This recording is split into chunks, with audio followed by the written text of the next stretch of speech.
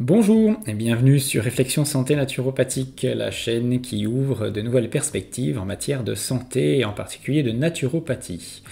Alors, il y a des sujets plus importants que d'autres qui me tiennent davantage à cœur et vous avez vu ces derniers temps, suite aux conférences d'Hélène ou de Pierre par exemple, ou certains témoignages, que la naturopathie doit réellement s'ouvrir à une nouvelle approche aujourd'hui qui concerne plutôt les dimensions psycho-émotionnelles. Donc je vais vous expliquer à travers cet exemple qui viendra en fin de ce podcast concernant la sciatique, comment on peut interpréter et mieux comprendre les maladies à travers un regard un petit peu élargi qui ne se limite pas aux croyances habituelles qu'une maladie est reliée uniquement à ce que l'on mange, à ce que l'on respire ou aux pollutions qu'on inhale autour de nous. Il y a d'autres facteurs qui interviennent, qui sont très puissants et on va voir comment notre cerveau est capable tout seul de créer du symptôme. Alors, voilà comment je suis passé de la naturopathie classique à une naturopathie plus globale qui s'ouvre au décodage psychobiologique des maladies. Il y a encore une quinzaine d'années, je pensais que le maintien d'une bonne hygiène de vie alimentaire et physique suffisait à rester en bonne santé. C'est d'ailleurs encore le cas pour beaucoup de personnes qui écoutent ma chaîne ou qui écoutent d'autres chaînes ou qui ont fait des études de naturopathie, etc. Mais dans le mot hygiène de vie, qu'est-ce qu'on y met exactement ? Est-ce qu'on va parler de respiration, d'alimentation uniquement, de soins hormétiques, de mouvement, du soleil, etc. Bien sûr, on a besoin de tous ces éléments. Ils font partie de notre, on va dire, nos besoins essentiels. Mais je pense qu'il est temps d'aller au-delà et qu'on a tendance à oublier certains autres besoins essentiels. Et la partie purement physique, la partie purement biologique de notre être, si elle est la base, si elle est, on va dire, la fondation de notre fonctionnement, doit s'enrichir, on va dire plutôt d'une compréhension, plutôt d'une vision un peu plus multidimensionnelle de l'individu. C'est-à-dire qu'il va falloir faire le lien entre les différents plans, c'est-à-dire psychisme, l'aspect psychologique, l'aspect émotionnel, l'aspect spirituel, et l'associer à cette dimension biologique pure. C'est-à-dire faire le lien entre psychisme, cerveau et organes. Voilà ce que je vais vous expliquer aujourd'hui. Alors j'ai longtemps pensé que si j'avais un symptôme, une maladie, c'est que j'avais fait un écart, surtout sur le plan alimentaire en particulier, et que mon corps me le rappelait. Mais c'est une vision très réductrice, voire trop réductrice de la santé. J'ai été élevé comme ça, mais je pense qu'il est temps de dépasser ça. Alors je vous ai déjà dit que dans mes premières consultations de naturopathe, je rencontrais des personnes dont l'hygiène de vie était plutôt satisfaisante. Il y a des personnes qui avaient une alimentation très adaptée à ce qu'ils étaient, plutôt crue, naturelle, etc. Ils pratiquaient d'activité physique, vivaient au grand air, mais malgré tout ça, il y avait en eux un état de souffrance dont je pressentais le lien qu'il pouvait y avoir avec leurs symptômes, leur maladie. Mais avec ma formation, on va dire classique de naturopathe, hygiéniste, basée sur une médecine de terrain, je n'avais pas appris à écouter et comprendre suffisamment bien cette souffrance, ni ces symptômes, ni à faire le lien, on va dire, entre ces symptômes et cette souffrance. Le stress, le ressenti psycho-émotionnel de ces personnes était souvent minimisé dans mon approche, de naturopathe classique, bien sûr. C'est alors que j'ai découvert le courant de la psychobiogénéalogie, ou du décodage psychobiologique des maladies. C'est la partie qui allait parfaitement compléter mon approche de la naturopathie, de la santé holistique et m'ouvrir à une nouvelle dimension dans ma compréhension du fonctionnement de l'humain, une compréhension beaucoup plus globale. C'était la pièce vraiment qui allait compléter le puzzle et élargir mon champ de vision. Ce fut une véritable révélation. Alors c'est pas arrivé à n'importe quel moment dans ma formation, dans ma vie, c'était il y a à peu près entre 15 et 18 ans, et j'ai pris conscience de l'aspect limitant de la naturopathie. Alors ma conception de la maladie a bien évolué depuis mon adolescence, depuis mon éducation hygiéniste, auprès de mon père en particulier. De punition ou rappel à l'ordre par rapport à mes écarts, aujourd'hui la maladie n'est pour moi plus considérée comme un échec culpabilisant. Elle n'est plus non plus un simple processus d'élimination des déchets. Elle est devenue une véritable réponse à notre histoire, une réponse adaptée à un stress, à un ressenti très précis et un fabuleux outil de connaissance de soi. Ma définition de la maladie aujourd'hui pourrait être celle-ci. La maladie, c'est l'expression de conflits psychiques ou biologiques internes qui nous connectent à notre identité profonde et nous relient à notre histoire et notre généalogie. Alors, qu'est-ce que cela signifie ? Vous avez sans doute entendu parler des maladies psychosomatiques. C'est ce que l'on vous dit d'une maladie quand en médecine, par exemple, on ne comprend pas les causes. On dit c'est le stress, etc. Un eczéma, un ulcère, une migraine, c'est le stress qui se somatise. Oui, alors quand on a dit ça, on pense avoir tout dit, mais on n'a pas dit grand-chose en général. Et vous avez vu, quand j'ai donné l'exemple sur l'allergie, je vous renvoie à une de mes vidéos précédentes, que les choses ne sont pas aussi simples que ça. Bien sûr, aujourd'hui, enrichi de nombreux travaux et d'expérimentations, le lien entre psychisme, ressenti, cerveau, organes est très bien établi. Pour chaque stress ingérable, nous éprouvons des émotions et un ou des ressentis précis. Alors par exemple, la peur de la séparation, la peur de perdre quelqu'un, le perdre un territoire, de la rancœur, de l'insécurité, de l'abandon. Tout ça sont des ressentis. Et derrière chacun de ces ressentis, il y a un besoin non assouvi qui génère un stress interne, un besoin de contact, de manque affectif, un besoin de contact affectif, de sécurité, de reconnaissance, de possession. Et ces ressentis ou ces besoins sont très archaïques en nous en fait. Nous les partageons avec tous les mammifères, à des niveaux quelque peu différents, mais nous partageons ces mêmes besoins physiologiques comme ces mêmes, on va dire, besoins archaïques. Chacun de nos organes est relié à l'un de ces besoins et ressentis. J'ai enfin compris, donc grâce aux travaux de personnes étonnantes et douées d'un esprit de synthèse remarquable, alors je ne peux pas les citer ici, elles sont assez controversées, bien que certains d'entre vous savent de qui je parle. Ces personnes douées de capacités de synthèse entre à la fois le milieu médical, la biologie pure, ou les domaines de la psyché et du développement personnel, c'est-à-dire ce lien entre notre corps physique pur et tout le domaine de l'évolution psychobiologique, psycho-émotionnelle, de la spiritualité. Ces personnes sont capables, en faisant ces liens, de nous expliquer que chaque maladie raconte une histoire, que chaque symptôme est relié à un ressenti, que chaque manifestation de mon corps est l'expression d'une situation émotionnelle inachevée dont je n'ai pas toujours conscience.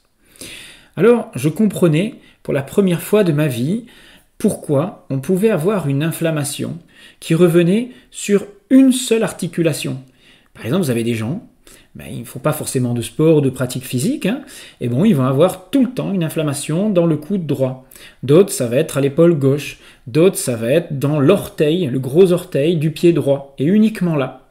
Et puis, il va se développer un peu d'arthrose ou un peu d'arthrite, d'inflammation, sans qu'on comprenne pourquoi c'est cet endroit-là et pas un autre. Par exemple, un eczéma aussi peut apparaître toujours par plaque sur une même zone. On l'a vu.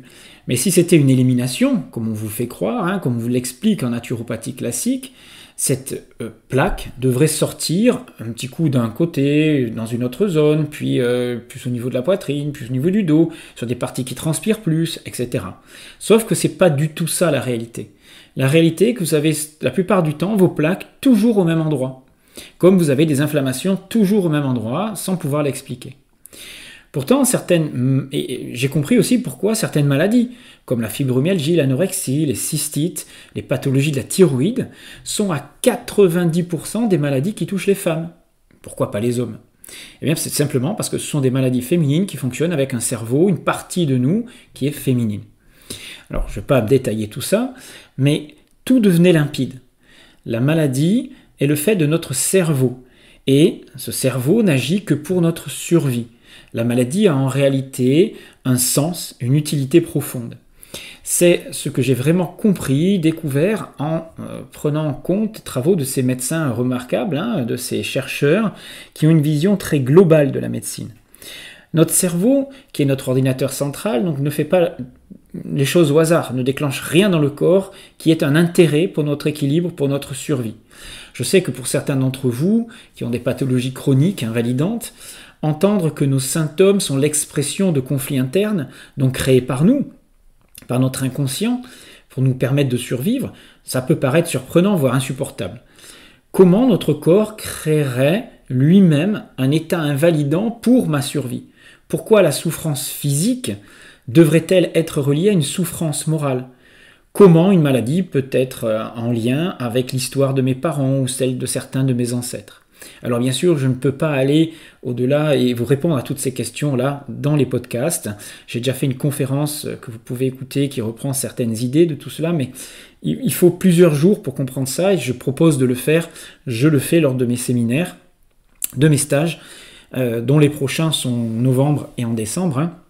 Donc si ça vous intéresse, allez regarder sur le programme d'alsacenaturo.com et vous pouvez vous inscrire. Les formations sont aussi en podcast.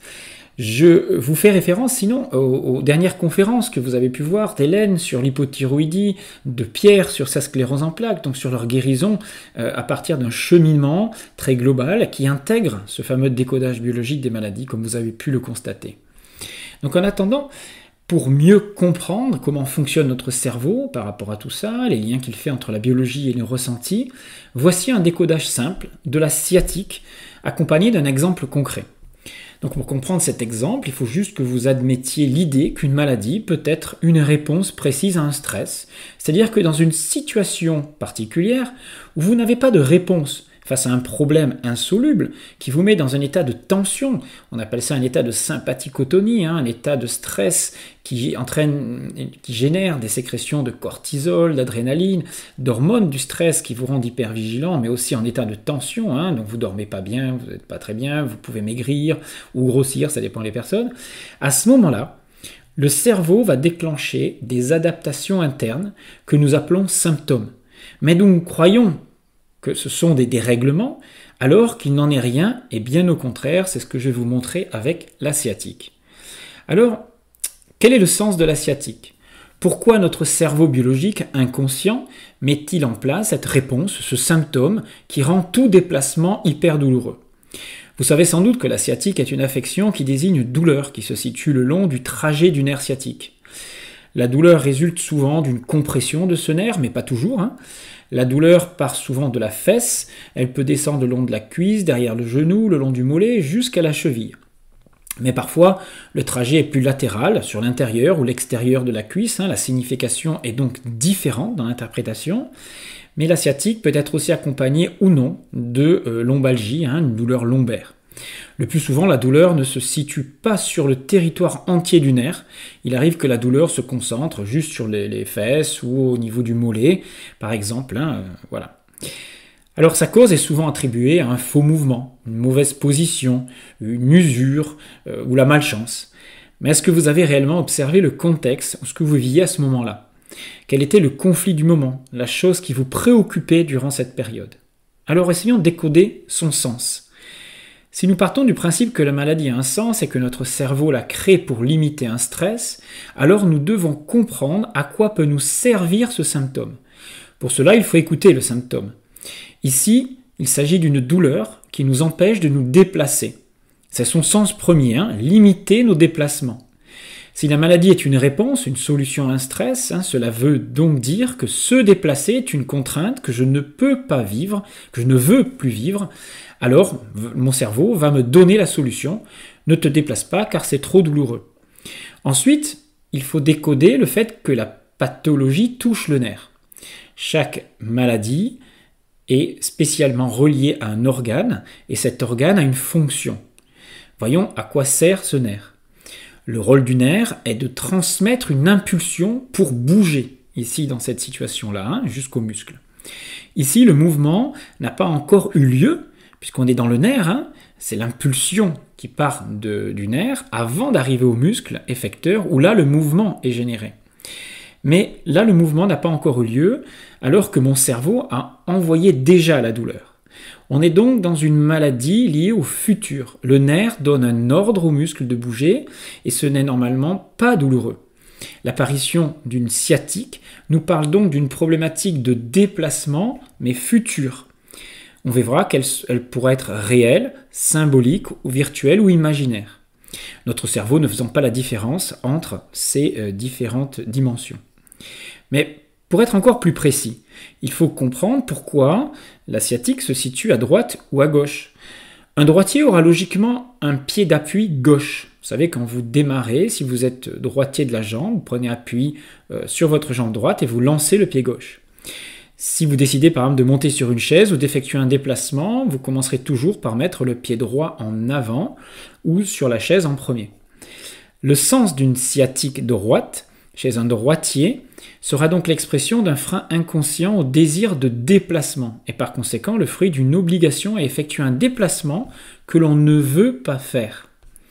Donc, si l'on m'oblige, ou si je me sens obligé d'aller travailler par exemple, alors que je n'en ai pas envie, que aller au travail est pour moi devenu insupportable.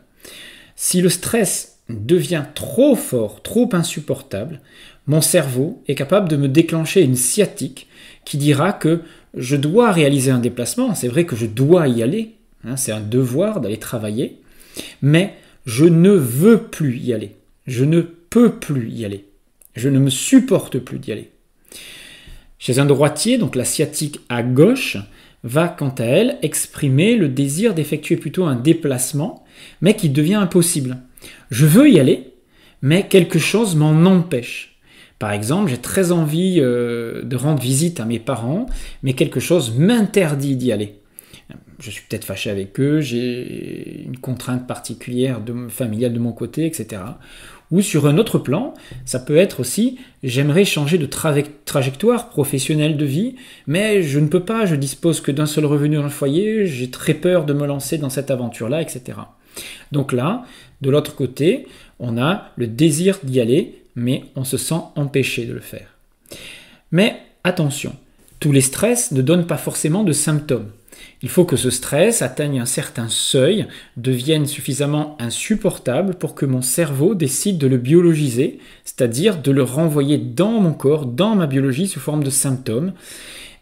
Car sinon, si nous restions dans cet état de tension insupportable qui nous empêche de dormir, qui nous focalise notre attention uniquement là-dessus, nous devrions trop fragiles pour assurer notre survie au quotidien. Et nous nous épuiserions dans ce stress. Donc la maladie n'est pas autre chose qu'une décharge de stress dans l'organisme, dans la biologie, pour éviter que ce surstress n'envahisse complètement notre cerveau et nous empêche de vivre normalement. Alors prenons un exemple très simple. Un patient se présente au cabinet pour une sciatique de la jambe droite, ce patient est droitier. Il s'agit donc d'une problématique de déplacement qu'il réalise par devoir ou par obligation. C'est un homme de 33 ans, sportif, il est banquier de profession. Mais depuis 2 mois, cet homme vit très mal les jugements dévalorisants de son supérieur, les humiliations, les remarques qu'on lui inflige tous les jours au travail. Ce stress devient totalement insupportable pour lui et le jeune homme ne sait pas comment faire face à la situation. Il est prisonnier par son statut hiérarchique, elle a peur d'être licencié s'il se rebelle, une dévalorisation peut-être qui le met en situation de soumission face à son chef. Donc, il est sans solution face à un stress qui devient chronique et que son cerveau va interpréter comme une problématique de déplacement. Tous les jours, lorsqu'il doit se rendre à son entreprise, il engrange une tension de plus en plus grande durant le trajet. Une sciatique droite le mettra en arrêt de travail et viendra donc solutionner son stress, au moins provisoirement. Si le stress perdure, bien sûr la sciatique pourrait se transformer en hernie discale, mais ce qu'il faut comprendre, c'est que ce symptôme n'apporte pas de solution définitive, car la maladie ne va faire chuter que momentanément le stress, et en lui donnant une raison de ne pas aller au travail, bien sûr, mais à terme, la seule guérison qui soit est celle qui sera reliée à une solution qu'il trouvera dans son comportement, dans son être profond, pour dépasser son conflit et vivre sa relation au travail différemment. Nous vivons ce que nous sommes, nous attirons à nous les personnes qui nous mettent face à nos conflits, face à ce que nous n'avons pas achevé émotionnellement. En ce sens, la maladie est un maître, à condition d'en comprendre le sens et d'aller chercher les causes réelles. Mais souvent, nos maladies trouvent racine dans l'histoire de nos parents. Nous venons au monde avec des programmes qui nous limitent dans nos croyances et nos représentations du monde. Guérir, c'est se libérer de ce passé limitant. C'est vivre pour soi et non plus pour achever ce que nos parents n'ont pas su réaliser dans leur vie. C'est aussi élargir son champ de conscience et changer son regard sur le monde. Oui, un simple symptôme bien interprété, sur lequel on aura travaillé pour le libérer, bien compris, peut vous mener à une meilleure, une plus grande connaissance de vous. Alors dans notre exemple, si notre patient ne supporte plus d'aller travailler, c'est que l'humiliation devient intenable. Mais qu'est-ce qui a fait qu'il a accepté pendant toutes ces années, pendant tous ces mois, cette humiliation ? Est-ce qu'elle fait partie d'un comportement chez ses parents ? Est-ce que cette personne est prête à accepter la soumission ? Jusqu'à quel point ? Pourquoi ? Pourquoi a-t-elle peur de se rebeller tout de suite ? Qu'est-ce qu'elle a peur de perdre, etc.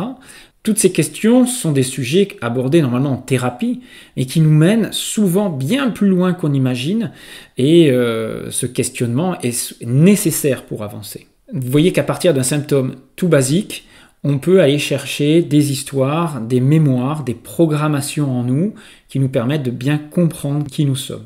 Voilà, si vous voulez mieux comprendre la subtilité des liens entre ressenti, histoire familiale, les stress de nos vies, comprendre comment notre cerveau biologise nos conflits pour nous aider à mieux supporter une réalité trop pénible, alors je vous donne rendez-vous lors des prochaines formations consacrées au décodage psychobiologique des maladies, 19-20 novembre 2022 et 10 et 11 décembre pour la suite. Je vous remercie à tous pour cette belle écoute. Je vous dis à très bientôt sur alsacenaturo.com si vous voulez des informations, et sur, bien sûr, cette chaîne si vous voulez continuer d'avancer avec moi. Merci pour vos commentaires, merci pour vos encouragements. J'espère que vous faites suivre toutes ces vidéos afin de faire connaître tout mon travail. Si vous en êtes satisfait, n'oubliez pas de liker et de m'encourager. À très bientôt. C'était Jean-Brice Thiban.